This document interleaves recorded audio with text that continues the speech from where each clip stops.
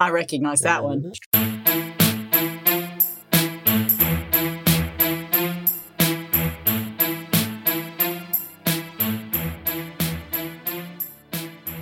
Fraser, I've got a couple of cases for you and Sarah. This is one that has been a long-time favourite of mine. Well, there's another hazard. I find it's a really interesting case because it says you can have hazards, you can have workplaces anywhere.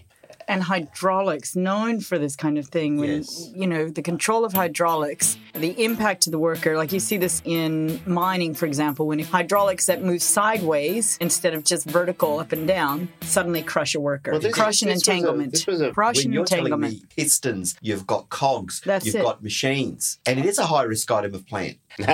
Top kick-ass kind of work, but obviously getting everybody alive through that process. However, when I talked about formal risk management, they don't really have an appetite. You know what that is? Yeah, absolutely. Tell me what they people to put this gel Correct. all over their body so they can roll over. Yeah, people do it. What are you doing this weekend? You can actually get... Shut up. No, it's true. WhyWork Podcast Season 2 is coming back with more work-related stories.